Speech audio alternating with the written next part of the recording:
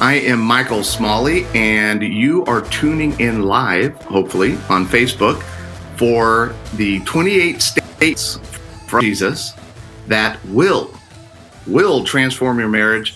And this is day 2. And I'm excited about doing this. I hope you all enjoy this. I've decided to begin this at 7 a.m. every morning. So hopefully I will be consistent with that. But if you've known me or listened to the podcast, you know that I can sometimes be a little inconsistent.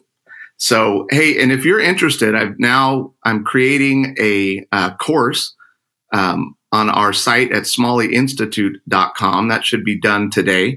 So you can sign up for the course at smalleyinstitute.com, where it'll be called the 28 Statements from Jesus that will transform your marriage. But I will have the notes of the devotional. It'll have the questions. And if you are watching on Facebook Live, I have the questions on this live stream. So I'm not entirely sure how you find those, but I've actually, every day I am going to, here we go. I'm opening them now. So, well, all right then. So there's 3 questions. I even have a couple of polls today, but let's get going on this thing. All right. So today's statement from Christ that can transform your marriage is from Matthew 4:17, and today is about repenting. So if yesterday was about following Christ and the transformational power of his words and why we want to love him. And out of that love for Christ, we want to obey him. And all of his commands are gonna bless and help your relationship, and frankly, any relationship, obviously. But today we're going to focus in on repenting. So Matthew 4:17, from then on, Jesus began to preach, repent of your sins and turn to God, for the kingdom of heaven is near.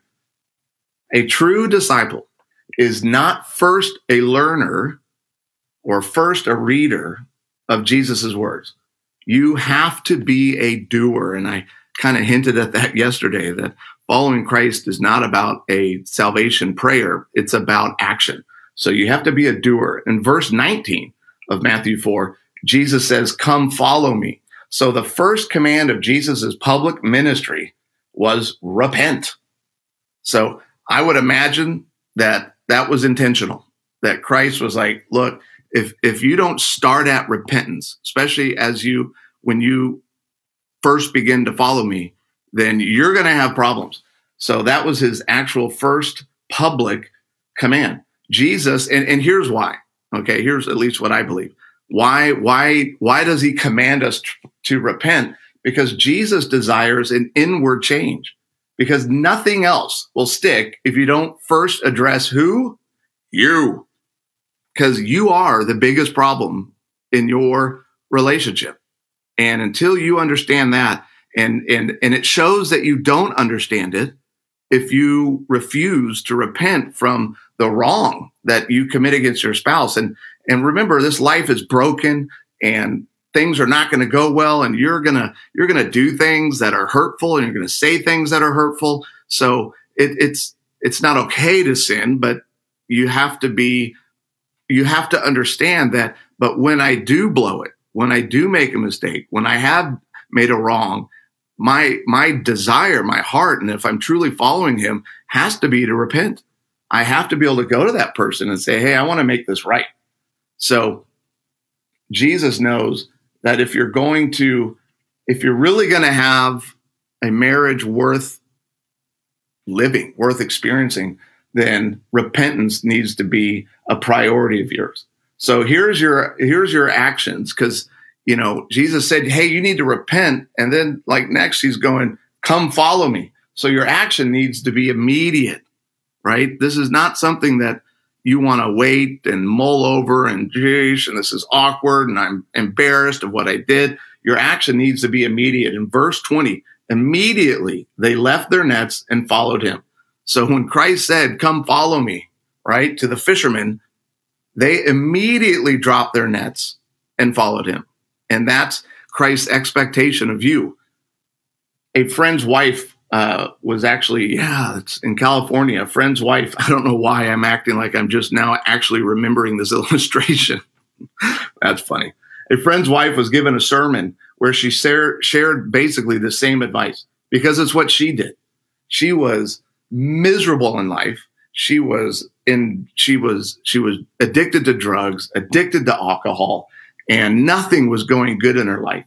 And so one day she's driving by this church, and she was so desperate that she just kind of pulled over to the church and went in for help. And the only person that was there at the time at the church was the janitor. How crazy is that? And the janitor tells her to repent. He's like, look, you're miserable because you're living actively in some really destructive sin. Your first job is repent from what you're doing. And then, and I thought this was really interesting, and then go tell everyone that you now believe in Jesus Christ. How awesome is that? She had her life was forever changed. She's now a pastor, married to a pastor. They run a church in Southern California. And she went from a life. So I don't care where your relationship is. I don't care how stressed out it is. There is hope. There is always hope in Christ. Lives can change if you're willing to repent from the nonsense and the destruction that you're creating in your relationship, because Christ promises he's going to redeem you. He's going to bring healing to your life. So repent is to turn from sin and dedicate oneself to the amendment of one's life. So repentance is not saying, I'm sorry, and then just keep doing the same thing. Now, I understand.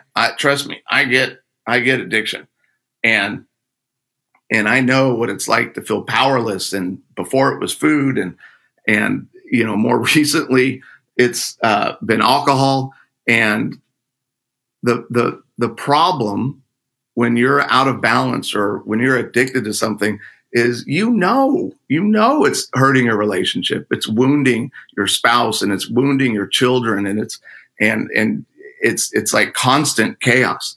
And you don't have to be embarrassed of your sin. You don't have to be ashamed of your sin. Do you have to be convicted? Do you have to do something about it? Do you have to make a change? Yeah. So you can't just say sorry and then have a heart that's like, well, but I'm still going to be doing this, so whatevs. That's not repentance. There's a beautiful psalm, Psalms 51, and it's 1 through 17, and I'm actually going to read the whole thing for this morning's devotional. Sorry, I had to get a drink. That's funny. It's Diet Pepsi, just to clarify. Psalms 51, 1 through 17. Have mercy on me, O God, because of your unfailing love. Because of your great compassion, blot out the stain of my sins. Wash me clean from my guilt. Purify me from my sin. For I recognize my rebellion. Ooh, repentance. It haunts me day and night. Against you and you alone have I sinned. I have done what is evil in your sight. You will be proved right in what you say, and your judgment against me is just. For I was born a sinner, yes, from the moment my mother conceived me. But you desire honesty from the womb, teaching me wisdom even there. Purify me from my sins, and I will be clean. Wash me, and I will be whiter than snow. Give me back my joy again. You have broken me. Now let me rejoice. And that's a big part of how repentance is going to impact your relationship. As you live in repentance, and as you're committed to repenting, then the joy starts coming back into your life. I've experienced that. So don't keep looking at my sins. Remove the stain of my guilt. Create in me a clean heart, O God. Renew a loyal spirit within me. Do not banish me from your presence, and don't take your Holy Spirit from me. Restore me to the joy of your salvation and make me willing to obey you. God. Then I will teach your ways to rebels, and they will return to you. Forgive me for shedding blood, O God, who saves. Then I will joyfully sing of your forgiveness. Unseal my lips, O Lord, that my mouth may praise you. You do not desire a sacrifice, or I would offer one. You do not want a burnt offering. The sacrifice you desire is a broken spirit. You will not reject a broken and repentant heart. Listen to that last line of the Psalms. You will not reject a broken and repentant heart. That's, for those who are watching, and then those who are going to be watching later, and those who will be listening to this on audio or the podcast, one of the evil one's easiest tricks or strategies against your life, because remember, evil is their sole purpose for their existence is to destroy you. That's a problem. And so what many times that strategy is to fill you with such shame and doubt that maybe you're really doing something that is truly awful, and don't believe the lies that God can't take you back, that God's not going to forgive this. This was too big. This was too bad. Remember, and I've shared this before, that the remarkable thing about God's mercy is, and that he takes delight in giving us mercy. The craziest part of that is he can only give mercy when we're being terrible. He can only give mercy when we're being terrible. And yet he takes delight in that, which means he gets so excited when you come to him with your brokenness and your sin and just repent. That's the kind of God that you can have a genuine relationship with. So how does repentance help your relationship? I mean, really? Do I have to spell it out? If you're not right with God, and you're not, when you live in unrepentance, when you're not right with God, you are not right with each other. The benefits of repenting is we become more mature and we gain wisdom, so we don't keep messing up like we've been doing. We are forgiven, which also helps us forgive others. So when I repent and I receive God's forgiveness, that then empowers me to be able to forgive my spouse or my partner much easier. And then when you repent, it's like we can no longer be comfortable in our brokenness. So it's convicting, right? Repentance is acknowledging that, no, this is not okay, which means I'm no longer comfortable behaving this way. Our respect and commitment to God increases when we repent. C.S. Lewis once said, "Now repentance is no fun at all." No, it's not. Self-actualization, being honest with yourself, is difficult. It is something much harder than merely eating humble pie. It means unlearning all the self-conceit and self-will that we have been training ourselves into for thousands of years. It means undergoing a kind of death. In fact, it needs a good man to repent. And here's the catch. Only a bad person needs to repent. Only a good person can repent perfectly. The worse you are, the more you need it, and the less you can do it. The only person who could do it perfectly would be a perfect person, and he would not need it. Whew. Love C.S. Lewis. So here's 3 questions for each other. So it's good to read the word and to hear the word, but you also want to act on it and you want to process it with each other. So again, these 3 questions will be on the website. I actually have a link to the post where you can read the notes and go over these questions with each other at a later time. But the 3 questions are, let's take it easy on each other, because this first one is tough, right? So when I say let's take it easy, like be kind, be gentle, be patient. Your relationship might be at a place right now that you just can't, and that's okay. That's what I mean. Like, chill. If you're not ready to do this, well, don't do it, but start trying to build a heart where you can do this. So talk to each other and ask, but would you be willing to pray for the next 3 days and ask God specifically if there is something we need to repent of to God and each other? So there are times, man, where we're sinning and we're completely unaware. A lot of times it's going to be pride. So if you're really struggling with pride, typically you don't know you are, but if you believe, the Holy Spirit will convict you and he'll go, dude, you're a punk. You're acting like one of the Pharisees. This is a religion to you, not a relationship. So spend the next 3 days praying, and you can do that independently, or you can do that together. Second question, is there something I'm unaware of that I need to seek forgiveness with you? So that's a question that you ask each other. Just, again, be humble, be gentle, be kind, be patient. If it's really something very hurtful, then, be thoughtful.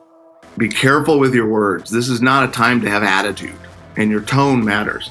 So ask each other, is there something I'm unaware of that I need to seek forgiveness with you? And then thirdly, why do you think repentance is difficult? That should be a good conversation. And remember, keep it personal. So don't go, well, you struggle with repentance because you're a turd. That's not the point of these questions. So remember, you can check out the notes at smalleyinstitute.com, and I'll even make the audio available for download, and it will be on the podcast as well.